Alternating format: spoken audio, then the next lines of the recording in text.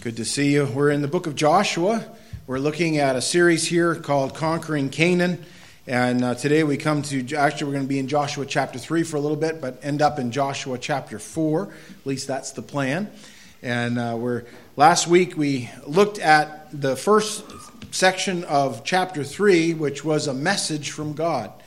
That's a message that was conveyed to Joshua. And to kind of catch you all up a little bit on where we are in the book of Joshua, you know that this is one of those books that, well, it's called a historical book, and it memorializes in written form what God did with the children of Israel when they went from the wilderness experience, where they had wandered around for almost 40 years, and they entered into the land of Canaan, the place that God had promised them, and the place in which God had given them that land through their great-great-great-grandfather Abraham, right? And so we have that recorded for us in this book. I mentioned early on that really this whole book of Joshua, though it deals with specifically the people of Israel, the Jewish nation, it also deals by application, I think, with all believers at every time. Because there's so much in this book that show us that God wants us to enter into a place of rest in Him and to live the Christian life victorious. He wanted the children of Israel to be victorious over the enemies. He wants us to be victorious over our spiritual enemies. And He wants us to be victorious in our walk with Him in this life that is a great struggle. It also pictures for us in this book of a great, as the book of Joshua really is an account where a man named Joshua, all right, his name being Yeshua in Hebrew, which is the exact same name that Jesus had, Yeshua. And he is a picture of the one who is the captain of our salvation, Jesus, who it really pictures for us the one who brings us not only into a place with Him in this life in rest, but He gives us eternal life. Something that the Joshua in the book of Joshua could not give his people. But He provides leadership, and He pictures for us a greater that was to come, a Savior, a deliverer, someone that we can follow, who is Jesus the Messiah. We looked last week at the message from God and what that message was like and what it came to do. And remember, God gave the message to Joshua. Joshua gave the message to the people.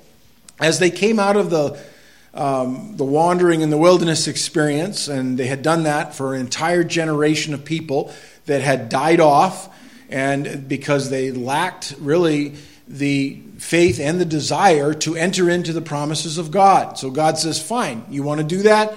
I'm going to let you wander around till you all die. And what a sad tragedy to spend your entire life wandering around, not really ever accomplishing anything, but just taking up some part of terra firma at any given time and breathing air that God gives us and never really entering into the right relationship with Him. And sadly, many people in our world find themselves in that very situation. And that generation died off. A new generation was raised up, a generation that would believe God, a generation that would say, we will do these things. And they did not do it perfectly, they endeavored to follow what the Lord had given them and to do that. So we came to chapter 3 last week, and we came to the crossing of the Jordan experience. And we kind of left it right there with God's plan, what He had for the people, and what they were to do. And we kind of briefly just at the end of last week's message touched on that miracle of the crossing of the Jordan. So that's where I want to pick up today. Because we have all these people of Israel gathered on the west side of Jordan, and they have to get over onto the other side. And the Bible talks about the Jordan River at that time overflowing its banks. It was an impossible situation unless God would provide a miracle. And that's what we have here. We looked at Joshua, the beginning part of that. We're going to pick it up and just read a few verses and then comment and go from there. Joshua chapter 3, verse 14. So it was when the people set out from their camp to cross over the Jordan with the priests bearing the ark of the covenant before the people, and as those who bore the ark came to the Jordan, and the feet of the priests who bore the ark dipped in the edge of the water, for the Jordan overflows all its banks during the whole time of harvest, that the waters which came down from upstream stood still, and rose in a heap very far away at Adam, the city that is beside Zaretan. And so the waters that went down into the sea of the Arabah and the salt sea failed and were cut off, and the people crossed over opposite Jericho. Then the priests who bore the ark of the covenant of the Lord stood firm on dry ground in the midst of the Jordan, and all Israel crossed over on dry ground until all the people had crossed completely over the Jordan.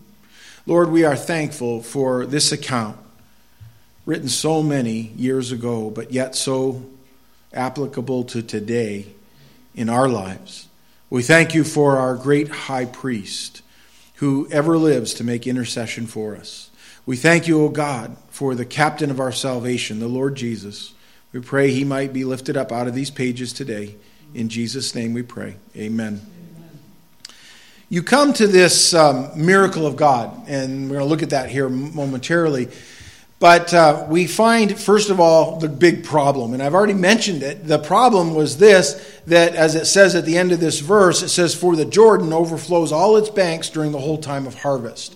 We know that this river, and by the way, the word Jordan means descender. It is a river that goes and drops literally thousands of feet in the course of about 90 miles. Okay, so it flows fast when there's water in it.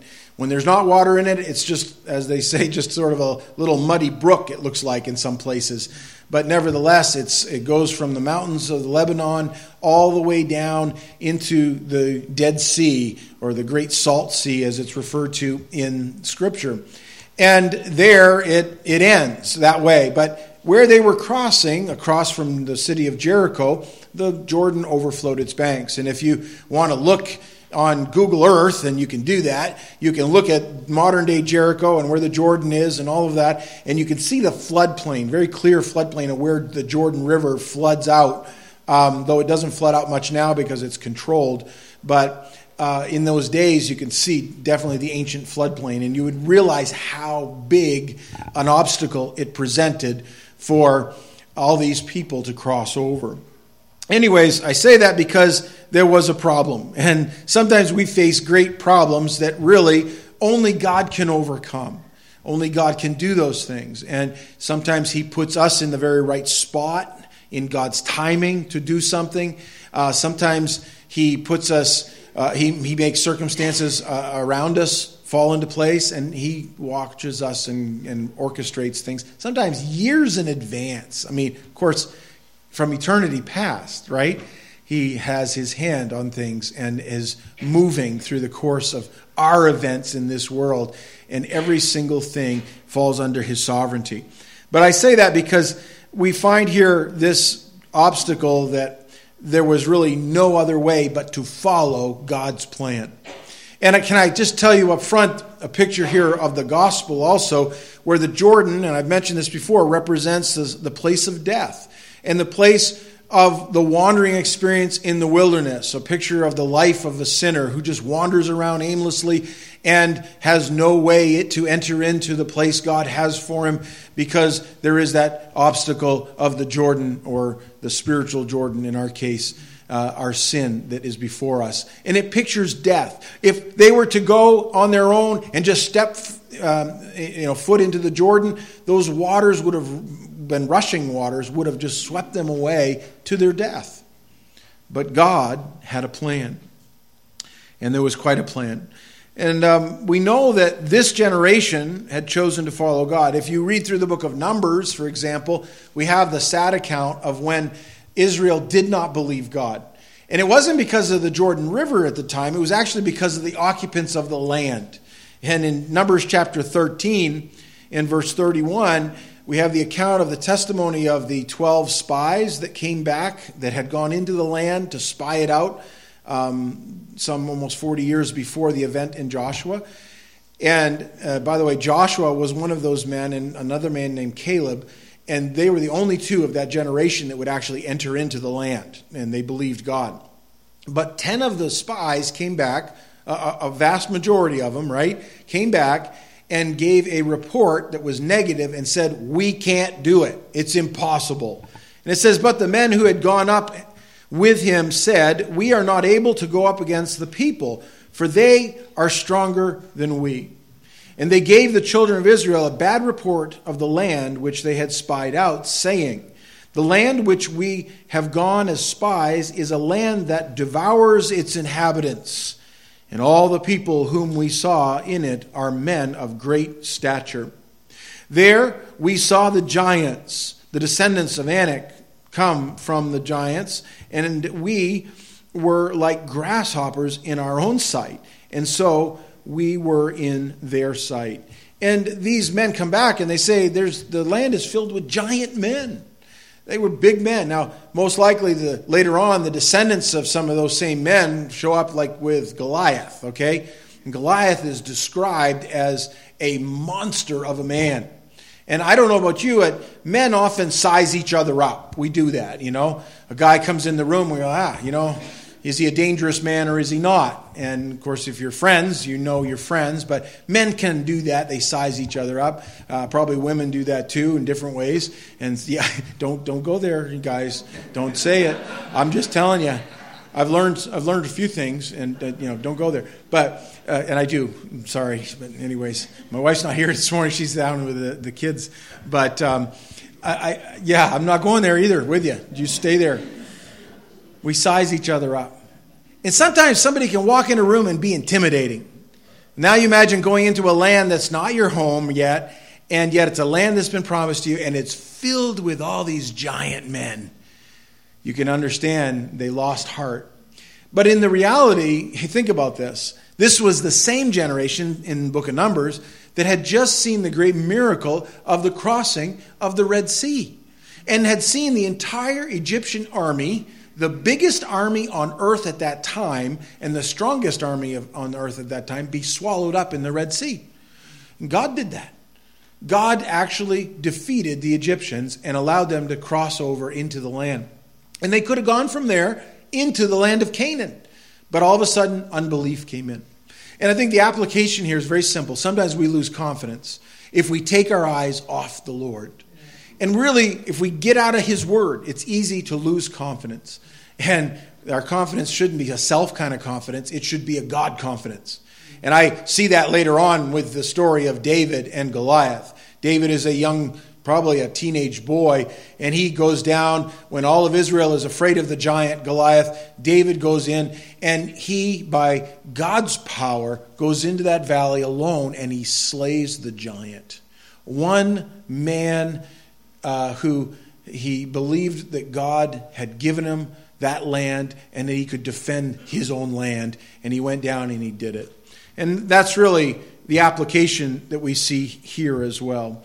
Back in verse 15, we see that there was a plan. And I'll be honest with you, this is the strangest military plan that I've ever seen. Now, one of the greatest military barriers today to move ground forces is bodies of water, like rivers. And you know anything about military history, that was probably the way that not only the hardest to overcome, but the easiest to defend. So if you have a bridge, you can blow the bridge up, and all of a sudden, like if we didn't have a bridge here in Madawaska, as some of you truckers know, right? You have to go 20 miles that way or 20 miles that way and cross the river. And if you didn't have those bridges, it would be that much harder, and you couldn't move things and all of that, and you certainly couldn't move people. And keep in mind, they're all on foot. There was no bridge anyways. And God doesn't have this plan for them to build a bridge. Instead, He has a plan for them to trust Him, and He isn't going to tell them exactly how He's going to do it, but He says, you're going to have the priests do what the priests do, which is pick up the Ark of the Covenant and move it in accordance with the way God wanted it moved. And when they do that, and you're going to get in a certain order, when they go down and the feet of the priest touch the waters are going to be rolled back. And there'll be dry ground in front of them. Now, I don't know about you, but that looks kind of strange to me. It would very much look strange if you read of the the priests and the garments that they had to wear, and the Ark of the Covenant and its description and all of those things, it would have been unique in military history to ever have something like that go on, to move an entire people and nation onto another part of the land. And yet it was God's plan. And may I say it this way, God has his plans, and he just wants us to get in line and follow him and trust him. That's what faith is. Without faith, it is impossible to please God. And God doesn't tell us exactly how he does all the things he does, not only in creation, but even in our justification and our forgiveness of sin and all of those things. We have the Word of God, and we know that he forgives sin. But he wants us to trust him. And he says, believe on the Lord Jesus Christ and you will be saved. And you say, well, but if I believe on the Lord, how is it that he saves me? Well, I just know he saves me. And I know he saves me because Jesus took my place on the cross. And you think about that whole message of the gospel and the focus on the cross and the crucifixion of Christ, that in itself was a very strange plan in my estimation. The Bible says, Paul says, that it is foolishness to them who are perishing. Those who stand outside and they look and they say, how is it that all these Christians all over the world, all through the centuries, have followed a Savior who died on a cross and he rose again? And how is it that they do that? And why are they so dedicated, so many? And some, right to their very death through persecution, have professed faith in Christ. And they follow a strange plan. But it was God's plan, his only plan. He doesn't have another plan. He says, believe on the Lord Jesus Christ and you will be saved. He is the sin bearer. He is the Savior. And his way of salvation is the only way. He took our sin at the cross. It might seem strange to some, but it is God's way and it is God's miracle. There was a plan. Sometimes we just need a plan, but we need it from God. Joshua knew, as we know from chapter 1, God says, be of a good courage, right? His heart was melting within him. He was the leader of this group of people, and it wasn't a small group. Some say in the millions. And he had to go and lead this band, and yet he was not alone. God was going before him. And that's pictured in the plan of the priest bearing the Ark of the Covenant. As I mentioned, I think last week, the Ark of the Covenant was associated closely with the glory of God, and it was the very place that God would meet with his people. And so in essence, they were following God when they were following the Ark. In Ephesians chapter 3, verse 20, it says, now to him who is able to do exceedingly abundantly above all that we ask or think, according to the power that works in us. To him be glory in the church by Christ Jesus to all generations, forever and ever. Amen. That verse found in the New Testament, written by the Apostle Paul, breathed out by God the Holy Spirit, reminds us that God's plan is bigger than ours and it's better than ours, and it's for his own glory. See, God was going to do something that nobody else could take the credit for. And that's really what God wants. You see, when we try to take credit for something and we try to add a little bit of our, glory in it all of a sudden that takes away from God, and it's idolatry, and it's really putting something else ahead of God.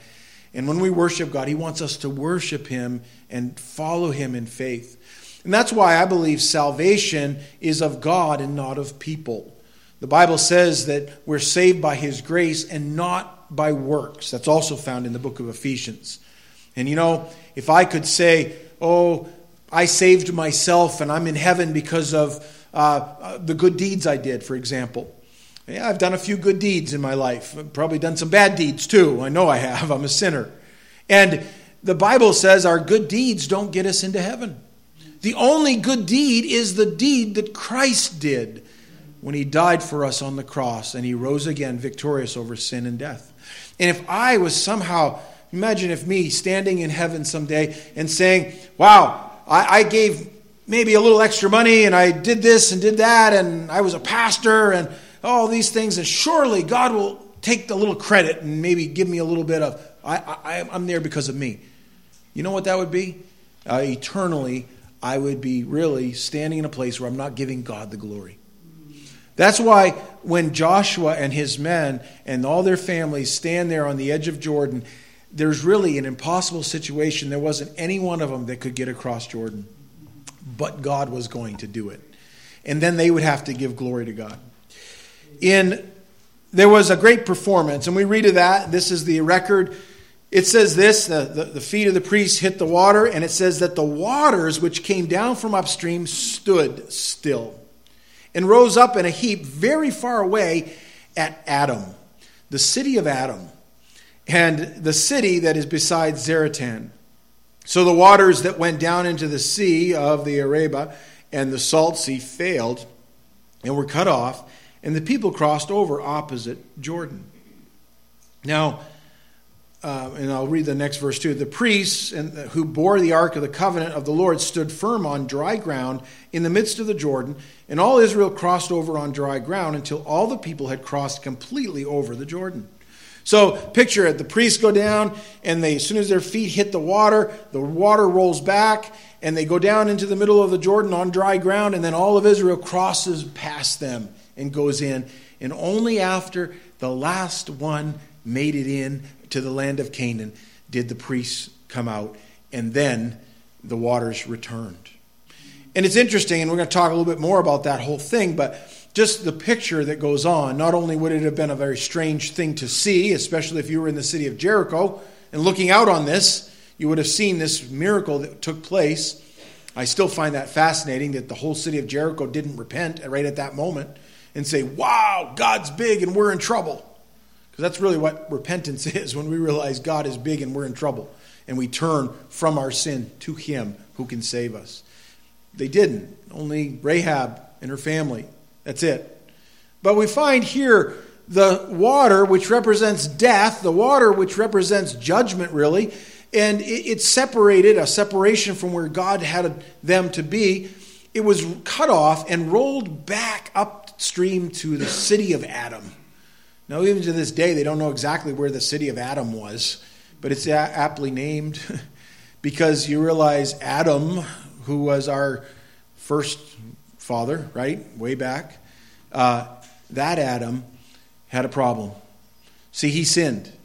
And Adam, according to what the Bible says, passed on sin to every generation from there on, including my generation, including to me. My great-great-great-great-great-great-great-grandfather Adam. I can blame him for a lot of things. But God had a plan. God rolled back the waters of the Jordan all the way to Adam. By the way, He's rolled back sin all the way back to Adam. Now, the Bible doesn't talk exactly about Adam if he ever believed. That's the Adam of the book of Genesis. If he ever believed on God. But we assume he did because the Bible says that God provided, remember, skins for he and his wife, a picture of a covering for their shame that sin had brought. And I think that's a picture of the gospel. And I think Adam understood that. And he was reconciled with God. Nevertheless, his sin separated him, and the consequence of sin was passed on. I'm thankful for that God can roll back sin and the consequences of it all the way back to Adam. You know, some people today are spiritually standing on the wrong side of Jordan, and they're there because they think their sin is so great that God could never forgive them. My friends, may I say you are so mistaken if you're in that camp. God forgives all sin. The only sin He can't forgive is if you reject Him. If you reject Him, there is no other sacrifice. There is no other way. And that, I believe, is the unpardonable sin, and it would be tragic. And if you are hearing this today, I would just say this, that He can forgive any sin that you've ever had. Everything you do, even the ones you've forgotten. He does those things. The book of Romans in the New Testament talks about this process of sin through Adam, and then the second Adam who came. Romans chapter 5, verse 12, therefore, just as through one man's sin entered the world, and death through sin, and thus death spread to all men because all sinned. For until the law, sin was in the world, but sin is not imputed when there is no law. Nevertheless, death reigned from Adam to Moses. That's the first man all the way to the man who gave the law. even over those who had not sinned according to the likeness of the transgression of Adam, who is a type of him who was to come. He's a type of someone to come. Like Joshua was a type of someone to come. But the free gift is not like the offense. For if by the one man's offense many died, much more the grace of God and the gift by the grace of the one man, Jesus Christ, abounded to many. And the gift is not like that which came through the one who sinned. That gift was its gift of death. For the judgment which came from one offense resulted in condemnation, but the free gift which came from many offenses resulted in justification. See, there would be one who would be raised up out of Adam's race, Jesus Christ. And by him we would be justified. We would be forgiven. That's God's plan. The first Adam couldn't do it in his own. He had to have God cover him. And by the way, you can't do it either. You need to have your sins forgiven and removed. For if by the one man's offense death reigned through the one, much more those who receive abundance of grace and the gift of righteousness will reign in life through the one, Jesus Christ. Therefore, as through one man's offense judgment came to all men, resulting in condemnation, even so through one man's righteous righteous act, one man, and that's Jesus. And by the way, his death on the cross and his resurrection was a one-time event. It doesn't happen again and again and again. It doesn't need to. It was his death which accomplished the payment for sin. It was finished. Just like the priests who went down into the Jordan, and there they're holding the Ark of the Covenant where God's glory dwelt with the people. They stood there and they remained there until everybody had passed over. And when Jesus hung on the cross and in his final breath, he said, "It is finished." It was finished. One act. One righteous act. I'll tell you, that's a powerful act. The free gift came to all men, resulting in justification of life. For by one man's disobedience many were made sinners, so also by one man's obedience many will be made righteous. Moreover, the law entered that the offense might abound, but where sin abounded, grace abounded much more. Aren't you glad that where sin abounds, grace did much more abound? We need his grace today. Joshua in his day needed God's grace. He needed God's help, his power, all of those things. And my friends, sometimes we stand there on the wrong side of Jordan looking over saying, "Oh, I don't want to go and step out on faith and believe God." That's exactly what he wants you to do, is believe on him and step out and to do it. Well, we come in the last part of this to a memorial to God. A memorial to God. And you have the message, you have the miracle, and then a memorial. And we're going to read through verses 1 to 5 of chapter 4. So this is taking place. They've all come across, and then look what it says. And it came to pass, when all the people had completely crossed over the Jordan, that the Lord spoke to Joshua, saying, I like this, okay? God doesn't let him in on a plan before the next step. By the way, God doesn't always let us know the next step either. He wants us to go and follow him, and then along the way, sometimes he adds something. Take for yourselves 12 men from the people, one man from every tribe. And command them, saying, take for yourselves 12 stones from here, out of the midst of the Jordan, from the place where the priest's feet stood firm. You shall carry them over with you, and leave them in the lodging place where you lodge tonight. Then Joshua called the 12 men, whom he had appointed from the children of Israel, one man from every tribe. And Joshua said to them, cross over before the ark of the Lord your God into the midst of the Jordan, and each one of you take up a stone on his shoulder, according to the number of the tribes of the children of Israel. They were commanded to take these stones, and they were to go and do something with them. We'll come to the do something here in a moment. But, I thought about that because, rocks stay a long time, don't they? Especially, I think of some of those probably the river rocks that were all rounded and all those things. You'd get down in the middle of a river You see when the St. John is low, and sometimes you get some nice stones that are there. You never see them except for when the water's low.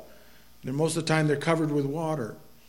But the Jordan had dried up, or by God's miracle, and as they cross over, God says, oh yeah, Joshua, I want you to take 12 men, one from each family of Israel, all right, each tribe, and I want them to go down and pick up a stone. It's important. You do this. Stones are important because they last longer than people on this earth anyways, the physical part. I think all of us probably, we've had those moments of time where we've visited a graveyard, visited a cemetery, visited a place where there are memorials often erected there for memory of a loved one or some event. I remember years ago walking through a cemetery in Victoria Corner, New Brunswick. There's one down in front of MBBI or in front of the campus there, and there are a lot of people from MBBI that are buried in that cemetery, from staff members and others that were there, founders that had died and they're buried, and there were lots of others too from the community that were buried there. And I remember taking Ben when he was about 4 years old, my son Ben. We were walking down through there, and I was mowing the cemetery, and I had gone down after I mowed it, and Ben wanted to see it, and he began to ask questions about these stones. And who was that? And who was that? And who was that? And I didn't know all the stories, but I did know this, that it made him very serious. And I told him, I said, Ben, 4 years old, I said, when you die, they take your body and they put you in a cemetery, but you don't have to remain there. And I talked about the resurrection, and I talked about believing on the Lord Jesus Christ. And it made sense to him. And I remember looking at those memorial stones because it reminded us that we had faith and hope beyond the grave. First time I ever visited Gettysburg Cemetery in Pennsylvania. Gettysburg is a national cemetery. It's also a battlefield and a park, a national park. And it commemorates and, memorializes the bloodiest battle of all of American history, where in the course of 3 days, July 1 to 3 in 1863, tens of thousands of men died on the battlefield at Gettysburg. There were men from Maine there, by the way. The 20th Maine was credited with actually holding the left flank of the Union line, a line that stretched about 3 miles across the battlefield. And they were on a little place called Little Round Top. And if I was the Maine, or I was the Union Army and you were the Confederates, you'd be looking at me like this, facing off. And the Maine regiment would have been way, way over on the left. And the 20th Maine was there, and they were tasked with holding that flank. Because if you got outflanked and the army came in, they could cut off your supplies and take you. No problem. And the South knew that. General Lee's forces knew that. And they knew the most vulnerable place would be on the flanks. In the 20th Maine, on July 2nd of 1863, during the heat of the day, July in Pennsylvania, it was unbearably hot. Men in wool uniforms, and they were facing each other off as the 16th Alabama climbed up the hills, and there they fought the 20th Maine, and it was an amazing accomplishment that took place by holding it. Joshua Chamberlain and his charge, we learned he was a Maine native, right? And he charged down the hill as his men had almost run out of ammunition entirely. Some had run out of ammunition, and they fixed bayonets in one desperate hope, and they charged down the hill, and they were able to capture most of the 16th Alabama Regiment. And they thus held the line at Gettysburg. Gettysburg is considered the high tide of the Civil War. It was the furthest northern place that the Southern Confederate Army reached. Ever since Gettysburg, July 3rd of 1863, the South retreated and continued to retreat until they were eventually defeated and had to surrender. A lot could be said there. As you walk through the cemetery at Gettysburg, and it's lots of cemeteries really, because they buried people, they gathered up the bodies afterwards and they buried them in various locations, later disinterred their remains and brought them into a more centralized cemetery, but there's still lots of various parts of that cemetery. And there's a great big monument in the middle of part of that, several of those monuments dedicated to the men on both sides who died at Gettysburg. And I'm always amazed by that, but still, the thing that really stirred my heart, and I've been there a few times, was Gettysburg at Little Round Top. Because you go there and there's not really much for memorials or anything like that. There's a few plaques here and there, and it's mostly a forested hill now. But there's these great big rocks. And you can kind of see a little bit of picture there of today, and back right after the Battle of Gettysburg, a picture there. And I'm sorry it's not real detailed for you. But those rocks are the same. If you looked at that carefully, you'll see those rocks. I think the first time I sat there was 132 years after the Civil War, and after the Battle of Gettysburg. And as I was standing there looking at some of these rocks and realizing that men died here, Maine men stood firm here, and they did a great thing. They did so for the freedom of others. Don't forget that. And don't let historians rewrite history and say America didn't suffer a great cost to free people and abolish slavery. We suffered greatly and lost some of our best men during that time. Those rocks, they speak to this day. Those rocks, as you stand there and you touch them and you feel them and you realize the history that took place in this area. Oh, the trees have changed a little bit, but those rocks don't. And God said to Israel, he says, I want you to, as you cross that Jordan, pick up some stones. Why? Very simply. Verse 6 says, and this may be a sign among you when your children ask in time to come, saying, what do these stones mean to you? Like Ben when he's walking through the cemetery with me. What is this about? Well, let me tell you what it's about. Stones have a way of doing that. Then you shall answer them that the waters of the Jordan were cut off before the ark of the covenant of the Lord when it crossed over the Jordan. The waters of the Jordan were cut off, and these stones shall be a memorial to the children of Israel forever. I love that. Forever. See, God was doing a great work, and God wanted to make sure they didn't forget it. By the way, we quickly forget what takes place sometimes. I think of that in any work that goes on for the Lord. There are those that go on, now they're not with us, you know. Our little cemetery in St. David grows every year, at least by occupation of space it does. And I think of those that are no longer sitting here with us in church or leading in church, doing those things because now they're in heaven and their bodies are temporarily located in St. David in a very special place. But we remember them.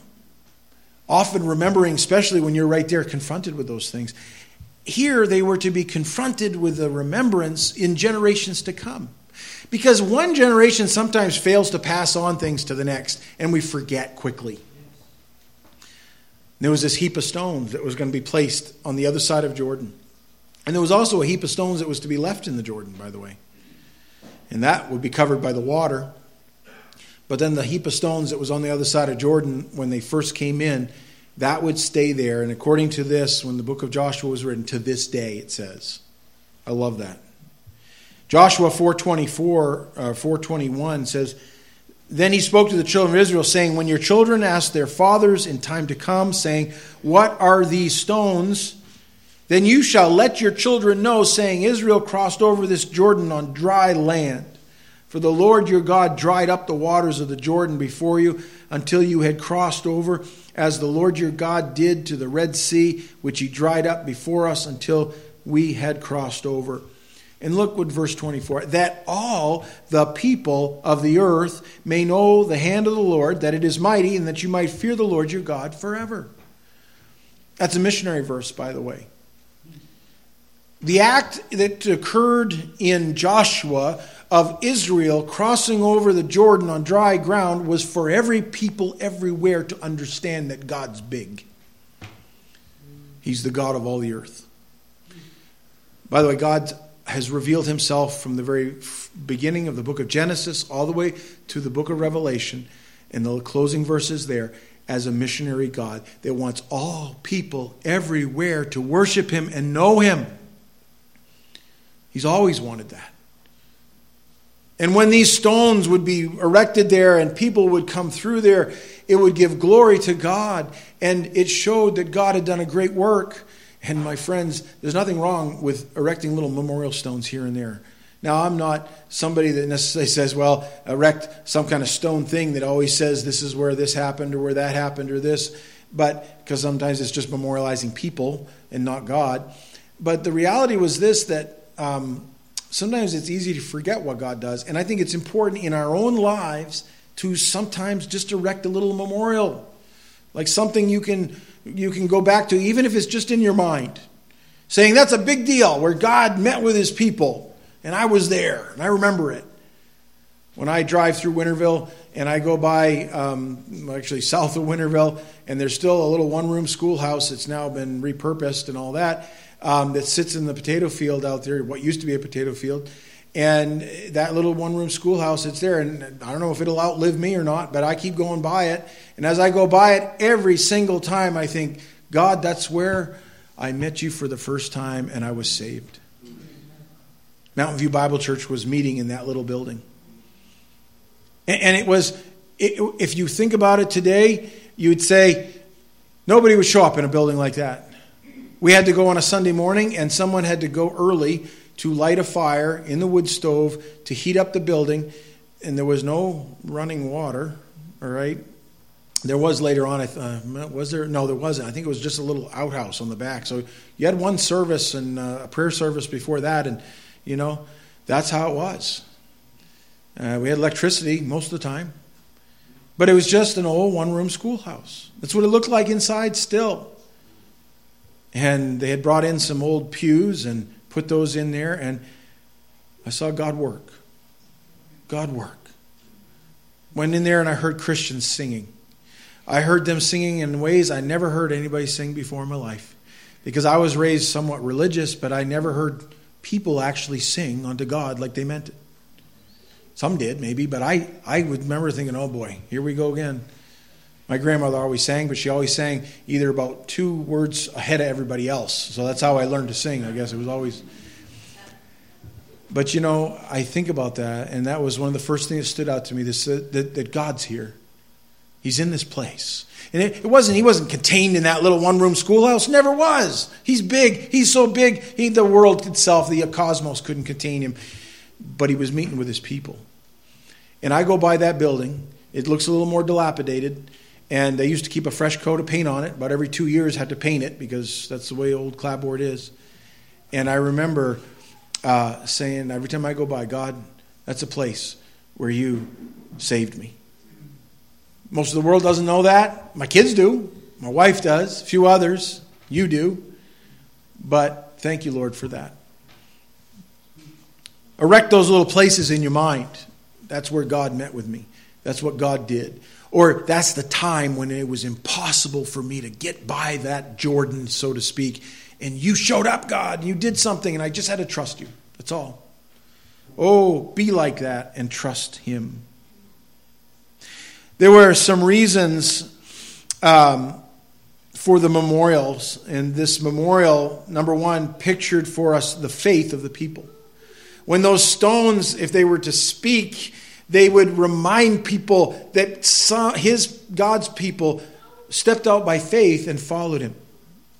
Verse 9 of chapter 4. Then Joshua set up 12 stones in the midst of Jordan, in the place where the feet of the priests who bore the Ark of the Covenant stood.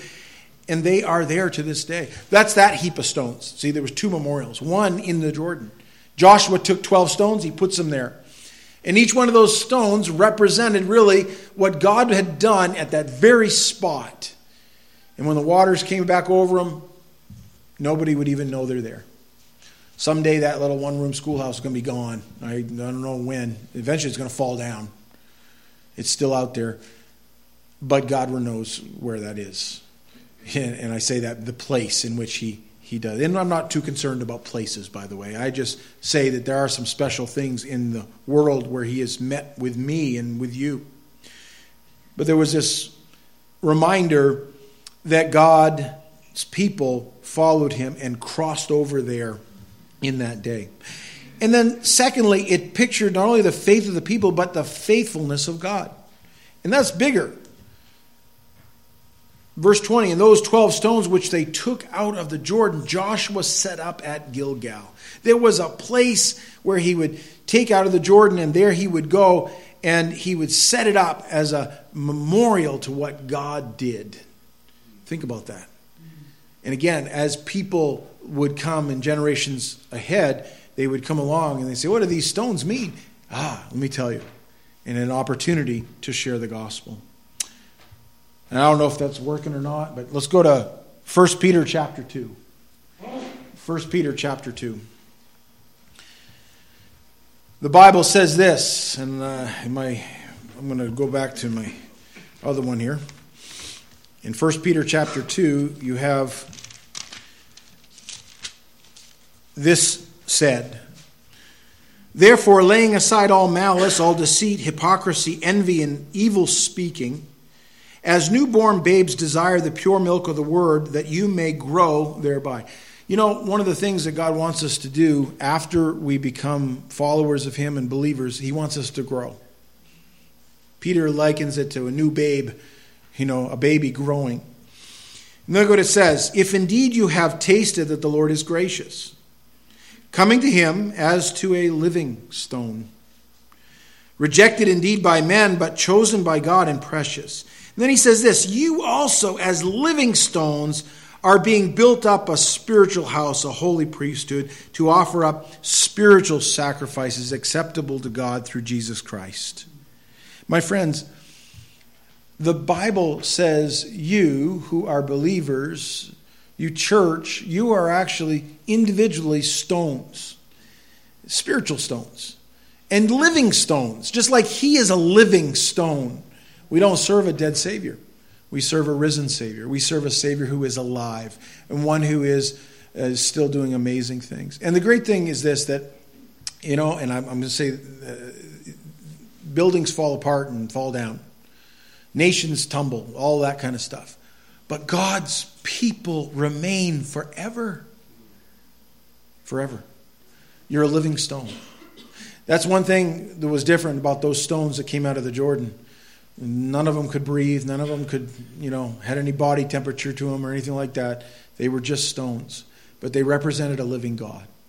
And you also, if you're a believer in Christ, you represent a living God. And you're our spiritual house, it says.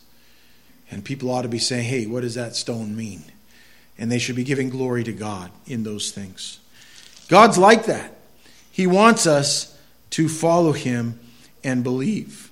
And then again, Joshua chapter 4, verse 24, that all the people of the earth might know the hand of the Lord, that it is mighty, and that you might fear the Lord your God forever. That's part of God's plan. He wants us to do that. What's holding you back today from crossing over Jordan? Have you crossed for salvation? As Peter later says, tasted of his gracious gift. Have you? If you have you entered into a place of rest with him? That you can enter now. As the world falls apart around us, we can rest with him. You can be saved. You can walk with him and live with him forever. That's the promise of the gospel. Let's pray. Our God, we are grateful for your word. And we are grateful again that you are the God who is alive. And just as you were in Joshua's day, that, Lord, you did the impossible that is always possible with you. We might think it's impossible, but Lord, you can do all things. Help us to believe and to trust and to walk with you and rest with you. And Lord, that we might rise up or raise up another generation that would speak of these wonderful truths, and these stones would cry out. In Jesus' name, amen.